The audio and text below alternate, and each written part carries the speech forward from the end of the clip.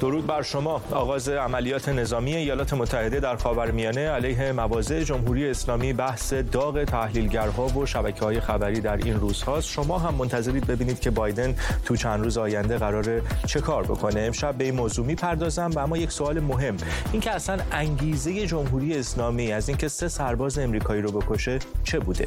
همراه من باشید. حرف آخر حرف شماست.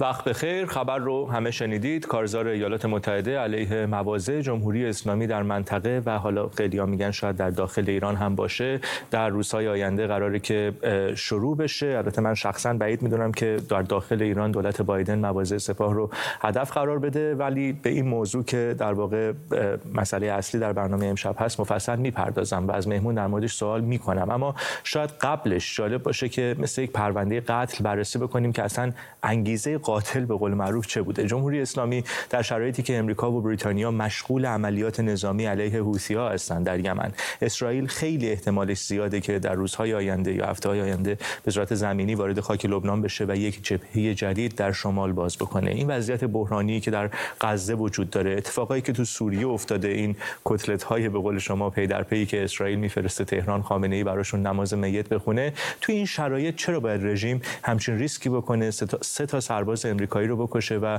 10 نفر رو زخمی بکنه؟ و ما میدونیم که کشته شدن نیروهای نظامی آمریکایی توی سالی که انتخابات قرار برگزار بشه در آمریکا، یعنی سال 2024، فقط موضوع سیاست خارجی ایالات متحده نیست و یک موضوع داخلی هست. یعنی الان بایدن که ما همه میدونیم رئیس جمهوری نیست که اراده و شجاعت این رو داشته باشه برای اینکه جواب همچین مسائلی رو بده، قطعا تحت فشار کنگره، افکار عمومی و رسانه‌ها مجبور به واکنشه و ما میبینیم در اخبار که داره به این سمت پیش میره و حالا در روزهای آینده میگن که این عملیات قراره شروع بشه. بهش میپردازم که گزینه‌های پیش روی کاخ سفید چه هست، جمهوری اسلامی چه کاری از دستش بر بیاد. اما میخوام قبلش به این بپردازم که رژیم اصلا چرا این کار رو کرده، کاری که حتی بعد کشته شدن قاسم سلیمانی نکرد. اون موقعی که قاسم رو پودر کردن به قول معروف، قبل اینکه اینها عین الاسد رو مثلا برای انتقام سخت و اینها بزنن بگن ما انتقام گرفتیم، 50 تا پیغام پسخان بعدم فاش شد که فرستادن مطمئن بشن یه سرباز توی عین الاسد نیست که یه وقت خون از دماغ کسی بیرون نیاد. این که چرا آخوندها در این شرایط این کار رو کردن، شخصا با توجه به مطالبی که این چند روز خوندم، تحلیل هایی که گوش کردم و با دوستان مختلف صحبت کردم، 3 تا انگیزه احتمالی رو من برای این موضوع میبینم. یکیش اینه که رژیم خودش تصمیم گرفته سطح تنش ها در خاورمیانه با طرف اصلی ماجرا یعنی ایالات متحده رو افزایش بده. توی 7 سال گذشته یک جناحی در سپاه پاسداران تقویت شده. خامنه‌ای هم خب سنش بالاست، دچار زوال عقل شده به نسبت دهه‌های قبل، چون معمولا حالا جدا از اینکه یک جنایتکار به تمام معناست و خب ما میدونیم که خامنه‌ای کجا ایستاده، ولی از نظر خیلی از تحلیلگرا که من باشون موافقم، بلد بود که کی با امریکا بالا و پایین بکنه روابطش رو تو تمام این 30-40 سالی که رهبر جمهوری اسلامی است. چیزی که اما الان حس می‌کنم از رفتاری که رژیم داشته، به خصوص بعد جنگ داخلی در سوریه، اینه که بخشی از بدنه رژیم این اعتماد به نفس رو به دست آورده که ما هر چقدر در دوران رئیس جمهورهای مثل اوباما و بایدن و کلا دموکرات‌ها سطح تنش رو با امریکا بالا ببریم، مثل همین کاری که الان دارن انجام میدن در منطقه، ایالات متحده به خاطر تجربه‌ای که در عراق و افغانستان داشته و افکار عمومی این کشور که علیه در واقع اینجور جنگ‌ها هستن، الان وارد درگیری جدی با جمهوری اسلامی نخواهد شد. پس یه سناریو اینه که رژیم در نتیجه این اعتماد به نفس کاذب تصمیم گرفته که سطح تنش‌ها رو ببره بالا. 100 و خوردی تا حمله اینا داشتن به مواضع آمریکا بعد 7 اکتبر و ما دیدیم که امریکا 2-3 بار فقط به صورت خیلی محدود مواضعشون رو زده و الان هم گفته که اوکی این دفعه یه جایی رو بزنم که یک هزینه بیشتری وارد بکنم به امریکا، بلکه ایالات متحده اسرائیل رو تحت فشار بیشتر بذاره که قضیه رو بخواد جمع بکنه در غزه.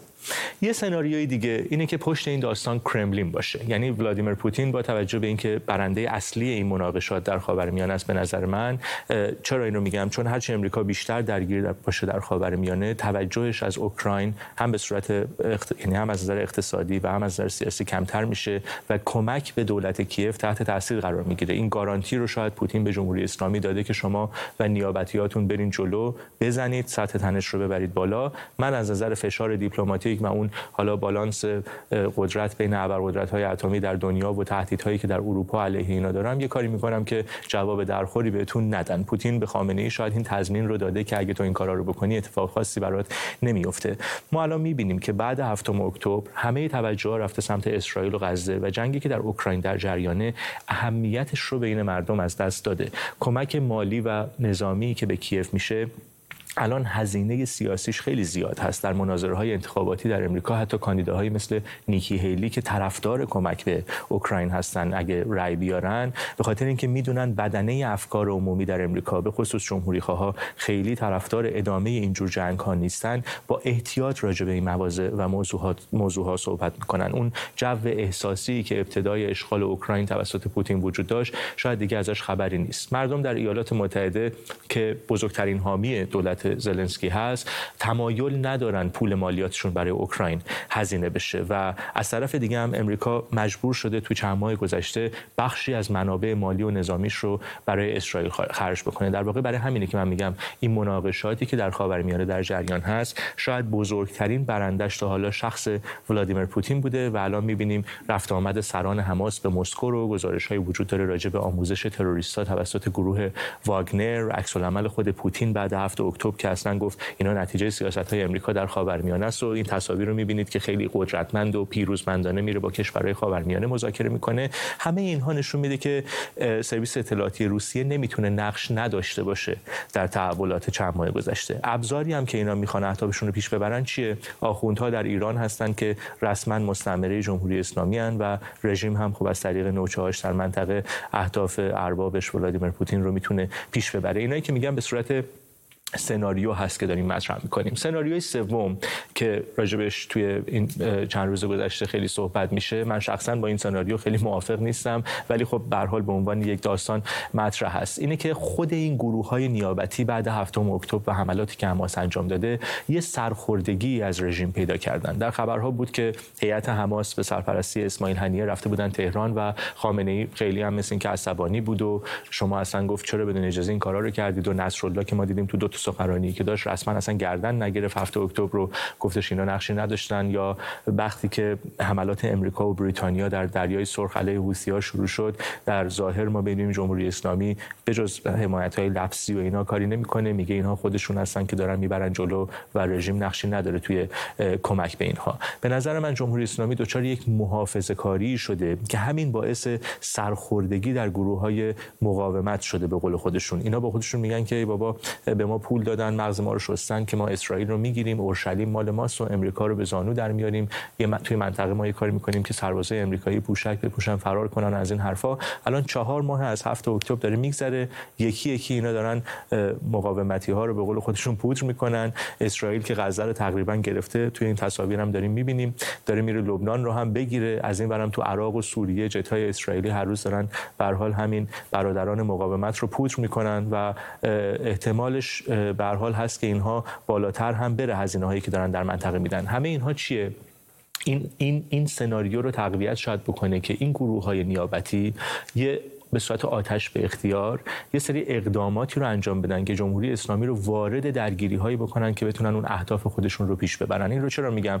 مثلا همین بیانیه‌ای که حزب الله عراق داده بعد کشته شدن سربازان آمریکایی قابل توجه بود. حداقل در ظاهر اینا گفتن که به هیچ وجه جمهوری اسلامی از ماهیت عملیاتی که اینها انجام دادن خبر نداشته و فقط خودشون بودن و گروه‌های دیگه مقاومت هم نقشی نداشتن. البته خب خیلی احتمالش بالاست که دروغ دارن میگن و پنتاگون هم گفته که اصلا این حرفا تأثیری نداره و پاسخ ایالات متحده سر جای خودش هست. این 3 سناریو رو باید اینجا مطرح بکنیم. حالا بریم سراغ اصل خبر. در دنیای واقعی و خارج از این بحث توهم توطئه اگه بخوایم صحبت بکنیم، الان که امریکا اعلام کرده که میخواد کارزار نظامی چند مرحله‌ای علیه مواضع جمهوری اسلامی راه بندازه، چه گزینه‌هایی پیش روی جو بایدن هست. به نظر من رئیس جمهور آمریکا نمیخواد وارد یک جنگ تمام عیار با آخوندها بشه، اما از طرفی همونطور که در ابتدای برنامه اشاره کردم سال انتخابات هست و نمیتونه این حمله رو بی پاسخ بگذاره. احتمالاً مواضع و پایگاه‌های رژیم در عراق و سوریه رو هدف قرار میده و سعی میکنه نیروهای نیابتی رژیم در منطقه رو مهار بکنه. الان ما دیدیم که خب جنگنده‌های بمب افکن‌های B-52 یا B-52 رو گذاشته در اسرائیل و خیلی به نظر نمیاد وارد درگیری خیلی جدی بخواد بشه، چون در خبرها ما می‌بینیم که اینها از طریق حالا کانال‌های دیپلماتیک به جمهوری اسلامی اطلاع دادن که کجاها رو اصلا بعد خالی بکنید و یه سری فرمانده‌های ارشد سپاه برگشتن تهران و یه سری تجهیزاتشون از پایگاه خارج کردن تو این چند روز و اینها. به نظر میاد سطح درگیری در حد نابودی زیرساخت‌ها هست. یه چیزی هم که مشخصه اون سناریوی روسیه که مطرح کردم که پشت این داستان‌ها شاید پوتین باشه. اگه من نوعی راجع به این مسئله صحبت می‌کنم و میتونم حدس بزنم که شاید کرملین از این موضوع نفع میبره که مناقشه جدی در خاورمیانه ایجاد بشه، قطعا کسایی که تو واشنگتن نشستن متوجه نقش ولادیمیر پوتین در اتفاقات اخیر شدن و نمیخوان تو زمین روسیه بازی بکنن، چون کارزار نظامی آمریکا اگه بخواد به داخل ایران کشیده بشه ممکنه تبعاتی داشته باشه که از دست خود واشنگتن هم خارج بشه. کاری که کاخ سفید میخواد بکنه یا داره میکنه در روزهای آینده اینه که میخواد تکلیف تمام مواضع رژیم رو در خارج از مرزها مشخص بکنه. خودشون هم اعلام کردن که یک کمپین چند هفته‌ای هست و حملاتی نیست که خیلی محدود باشه و خیلی زود هم بخواد تموم بشه. غیر از پاسخ به کشته شدن 3 سرباز آمریکایی، یک انگیزه دیگه هم اما به نظر من آمریکایی‌ها دارن از عملیات نظامی که در روزهای آینده میخوان آغاز بکنن. حوثی‌ها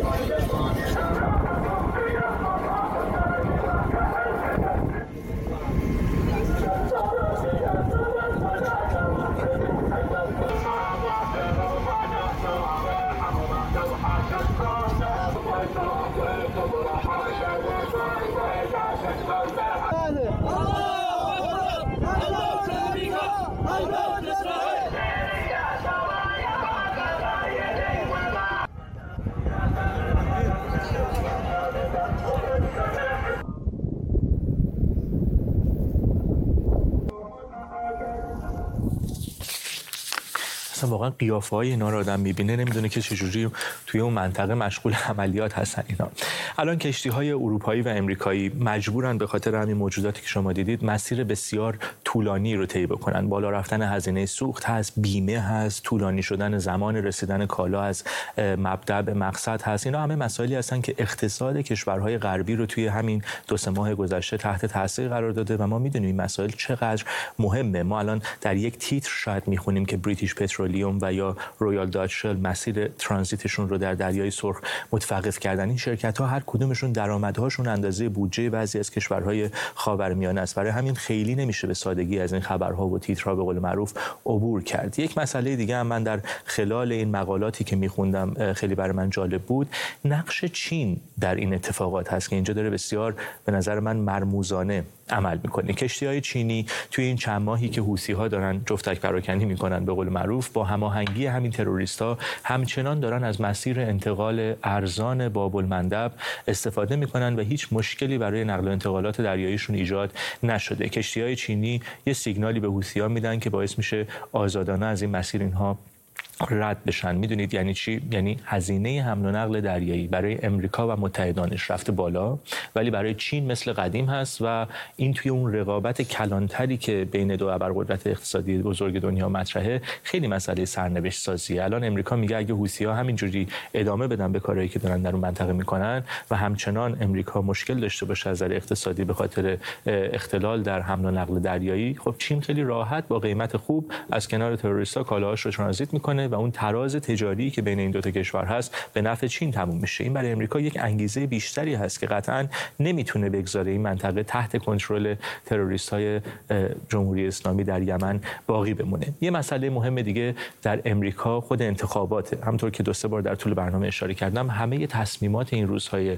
مقامات کاخ سفید با انتخابات امسال ایالات متحده گره خورده. پیروزی ترامپ در بین جمهوری‌خواها تقریباً قطعیه. در نظرسنجی‌ها هر روز فاصله‌اش از بایدن داره بیشتر میشه. هر تصمیم اشتباهی از طرف دولت دموکرات بایدن این فاصله رو بیشتر میکنه. در زمان ترامپ وقتی گنده اینها رو در واقع نزدیک فرودگاه بغداد پودر کردن قاسم سلیمانی، این سیگنال رو به رژیم و نیابتی‌ها دادن که چه سرنوشتی در انتظارشون است. همین برخورد قاطع باعث شده بود که ما دنیای امن‌تری شاید داشتیم اون روزها. تعداد حملاتی که گروه‌های نیابتی رژیم به مواضع آمریکا در زمان دولت ترامپ کردن تقریبا ناچیز بود. من یادم همون موقع پومپئو وزیر خارجه ترامپ گفته بود یه دونه راکت از هر جای منطقه به یک پایگاه آمریکایی بخوره، ما برداشتمون اینه که این راکت از داخل ایران پرتاب شده. این یعنی اینکه هر کی بزنه جواب امریکا در داخل ایران خواهد بود. همون موقع آخوندها صداشون در نمی اومد، اما بعد ترامپ یه نگاه به خرابکاری دموکرات‌ها توی همین 3-4 سال گذشته بندازید. طالبان دوباره به قدرت برگشته با اون افتضاحی که به هر حال ما دیدیم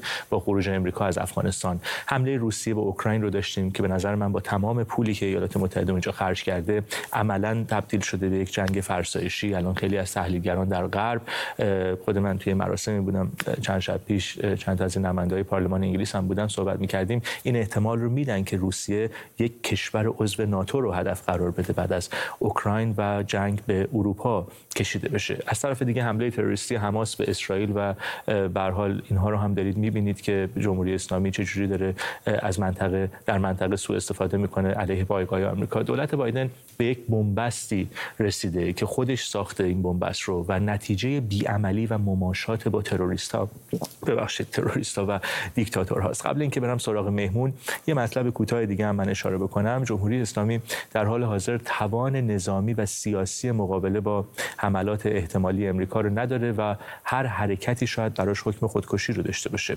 مشروعیت نداره در داخل، سرمایه اجتماعیش از بین رفته، حتی بین طرفدارانش. توی این چند ماه اخیر در برنامه‌های قبل در موردش صحبت کردم که میگن چرا به هر حال این همه مقاومت و هلال شیعه و اینها نمیری کنار اینها وایسی.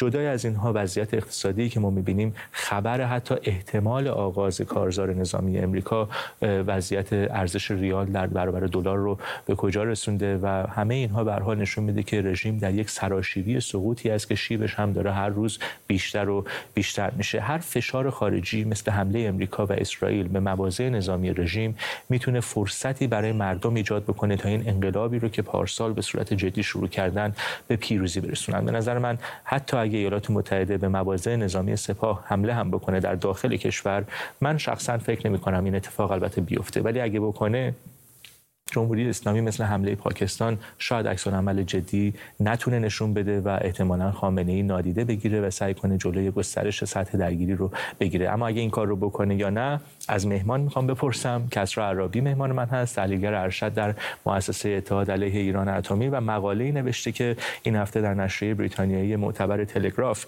منتشر شد با این عنوان که امریکا باید مواضع سپاه رو در داخل ایران مستقیم هدف قرار بده. خودش اینجاست تا دربارش صحبت بکنیم. کسرا خوشحالم که دوباره در خدمتم. خب من خیلی چیزا رو صحبت کردم. به نظرت بایدن این کاره هست یا نه کسرا؟ ببینید شرایط فعلی رو ما قشنگ میتونیم با زمان قبل از جنگ جهانی دوم مقایسه کنیم و زمانی که ابرقدرت‌های اروپایی من جمله بریتانیا انقدر از تجربه جنگ جهانی اول جنگ زده بودن، به هر جوری شده می‌خواستن جلوی تنش نظامی با رژیم نازی، رژیم هیتلر رو متوقف کنن و حتی حاضر شدن یه بخشی از چکسلواکی اون موقع بدن دیگه. دقیقاً. و می‌بینیم نخست وزیر بریتانیا اون زمان نیویل چمبرلین معتقد بود که اگر به هیتلر راه بدیم شاید خودش کوتاه بیاد، که نتیجه این سیاست اپیزمنتش رو همه ما میدونیم. دقیقاً ما همین رو داریم الان در خاورمیانه مشاهده میکنیم. آمریکا و اروپا انقدر تجربه بدی داشتن از عملیات‌های نظامی در خاورمیانه که به هیچ وجه نمیخوان وارد تنش مستقیم با جمهوری اسلامی بشن و بایدن مثل چمبرلین معتقده که اگر به خامنه‌ای راه بدیم شاید خودش کوتاه بیاد، که همین سیاست باعث افزایش حملات جمهوری اسلامی شده. همین کارو با پوتین هم کردن. دقیقاً همون کاری که با پوتین کردن دارن با رژیم هم میکنن. دقیقاً. خامنه‌ای در حداقل در حال حاضر خامنه‌ای و سپاه مطمئن هستند که آمریکا تمایلی برای مقابله کردن با جمهوری اسلامی نداره. پس حملات علیه منافع غرب در خاورمیانه و آمریکا بی پاسخ خواهد ماند. پس تو اون 3 سناریویی که من مطرح کردم به سناریوی اول معتقدی رژیم خودش آگاهانه تصمیم گرفته سطح تنش‌ها رو ببره. دقیقاً. و تا زمانی که خامنه‌ای و سپاه معتقد باشن که آمریکا تمایلی نداره برای مقابله کردن مستقیم با رژیم، این روند ادامه داره. خب برای چی جمهوری اسلامی میخواد همچین کاری بکنه؟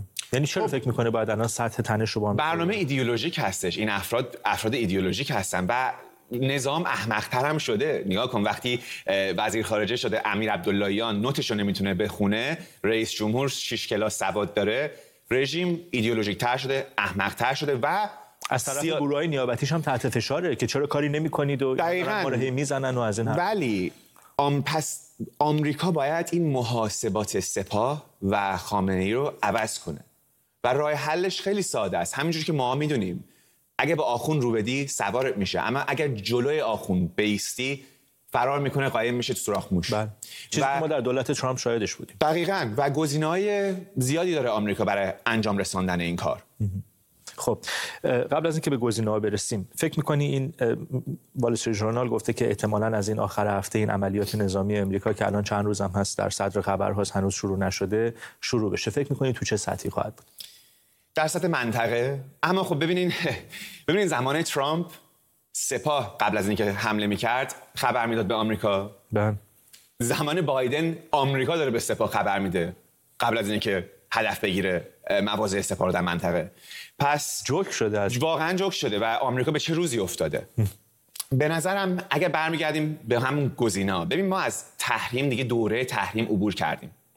اگر البته تحریم گام مهمیه به شرطی که تحریم‌ها تاثیرگذار باشه، فشار حداکثری باشه، زیر فشار حداکثری علاوه بر این صادر می‌کرد تو دولت ترامپ. الان 2,200,000 بشکه در روز داره صادر می‌کنه. دقیقاً. اگر مثلا آمریکا و اروپا می اومدن میگفتن آغازاده‌ها رو می‌خوایم تحریم کنیم، حسابای بانکیشون رو می‌خوایم بلوکه کنیم، پاسپورت‌هاشون رو ازشون بگیریم، این فرق می‌کرد. ولی دیگه حتی اون اقدام هم الان به نظر من دیگه نمیتونه محاسبات سپاه رو در منطقه عوض کنه. پس باید بریم سر اصل مطلب. 2 گزینه موضوع مقالت. دقیقاً. گزینه 1 که به نظر من مهمترین گزینه است برای عوض کردن محاسبات سپاه و خامنه‌ای، هدف گرفتن پایگاه نظامی اطلاعاتی سپاه پاسداران در منطقه و در ایران. و بذار به این موضوع واضح اشاره کنم، هدف گرفتن پایگاه نظامی سپاه پاسداران در ایران حمله به خاک ایران نیستش، حمله به مردم ایران نیستش، بلکه هدف گرفتن قاتلان مردم ایران هستش، قاتلان مهسا، قاتلان نیکا، قاتلان محمد قبادلو. و خامنه‌ای خودش اینو میدونه و ترس خامنه‌ای اینه که این اقدام اگر انجام بشه مردم ایران هم از این اقدام استقبال خواهند کرد. ما می‌بینیم دارن میکنن، استقبال دارن میکنن. یعنی الان توی همین چند روز حجم انتقاداتی که از بایدن هست که چرا تصمیمش روی این نیستش که مواضع سپاه در داخل رو هدف قرار بده، یعنی اینقدر من ندیدم که مردم به هر حال انتقاد بکنن از بایدن برای اینکه چرا این طرح رو اجرایی نمیکنه. دقیقاً. حالا دقیقاً همون چیزی که الان شما بهش اشاره کردین، آیا این اتفاق در زمان ریاست جمهوری بایدن امکان پذیر هستش؟ من بعید میدونم. اگر دولت ترامپ هم میگن خیلی اهل این کارا نیست، یعنی ترامپ هم اهل دیل کردنه، ولی فکر نمی کنم اون دیلی که ترامپ بخواد آخونده حاضر باشن. ترامپ از قبل این تهدیدو کرده بود به جمهوری اسلامی، گفته من شوخی بازی نداشتم و به جمهوری اسلامی هم نشون داد که پای حرفش وای میسته. پس اگر گزینه 1 در زمان بایدن امکان ناپذیره، بریم سراغ گزینه 2. گزینه 2 در مقاله‌ای که این هفته منتشر شد نوشتم هدف گرفتن فرماندهان عالی رتبه سپاه پاسداران و که امکانش هست، حداقل شانس بیشتری داره در زمان ریاست جمهوری بایدن. البته باید به این نکته اشاره کرد که لابیستای جمهوری اسلامی که پشت صحنه الان فعال هستن، بایدن رو قانع کردن که هدف گرفتن فرماندهان سپاه باعث جنگ با جمهوری اسلامی میشه که کاملا دروغه و تاریخ اینو نشون میده. ببین ما کیسای مختلفی داریم، کیسای زیاد، از عماد موقنیه سال 2008 تا حسن شاطری 2013 تا قاسم سلیمانی ژانویه 2020، محسن فخریزاده تابستون 2020 تا کیسای جدیدتر سید رضی که هدیه اسرائیل بود به خامنه‌ای روز کریسمس و صادق امیدزاده که همین هفته پیش کشته شد. از مغنیه بگیر تا امیدزاده، شعار انتقام سخت فقط یه شعار توخالی است. شعار توخالی ارزشی است. هر زمانی ما می‌بینیم که آمریکا و اسرائیل این حالا فکر می‌کنم آمریکا این کار بکنه تو این چند ماه دولت بایدن؟ اسرائیل والا داشت این کارو می‌کرد. اینا الان با این خبرایی هم که تو این چند هفته دادن، هر کی هم که بود فکر کنم فلنگو بسته برگشته ایران، گزارش‌ها هست دیگه. خب ببینید تاریخ نشون میده که هر وقت آمریکا و اسرائیل این اقدامو انجام داده، این باعث کاهش تنش‌ها شده، باعث تغییرات محاسبات سپاه شده و در نهایت خامنه‌ای و سپاه جا زدن. و ببینید سپاه نه دکترین نظامیشو داره برای یک جنگ مستقیم با آمریکا و اسرائیل، نه تواناییشو داره و توانایی شاید امروز کمتر هم باشه. چرا؟ وضعیت داخلی کشور برای رژیم خیلی وخیم هستش، امنیت رژیم در خطر هستش و سپاه به عنوان محافظ آخوندا توجهش باید به داخل کشور باشه. این یک فرصت طلایی است برای آمریکا که با حمایت مردم ایران سپاه رو هدف بگیره. مرسی از تو کسرا عرابی و حالا باید ببینیم که از هفته آینده چجور کارزاری رو امریکا آغاز خواهد کرد. دوباره در خدمتت خواهم بود. مرسی ازت. به پایان این برنامه رسیدیم. نسخه کامل روی وبسایت هست و همینطور یوتیوب شبکه. تکه‌های برنامه از جمله گفتگوی من با کسرا عرابی رو هم میتونید در شبکه‌های اجتماعی تا دقایق دیگه پیدا بکنید. تا هفته آینده و قسمت دیگری از حرف آخر، بدرود.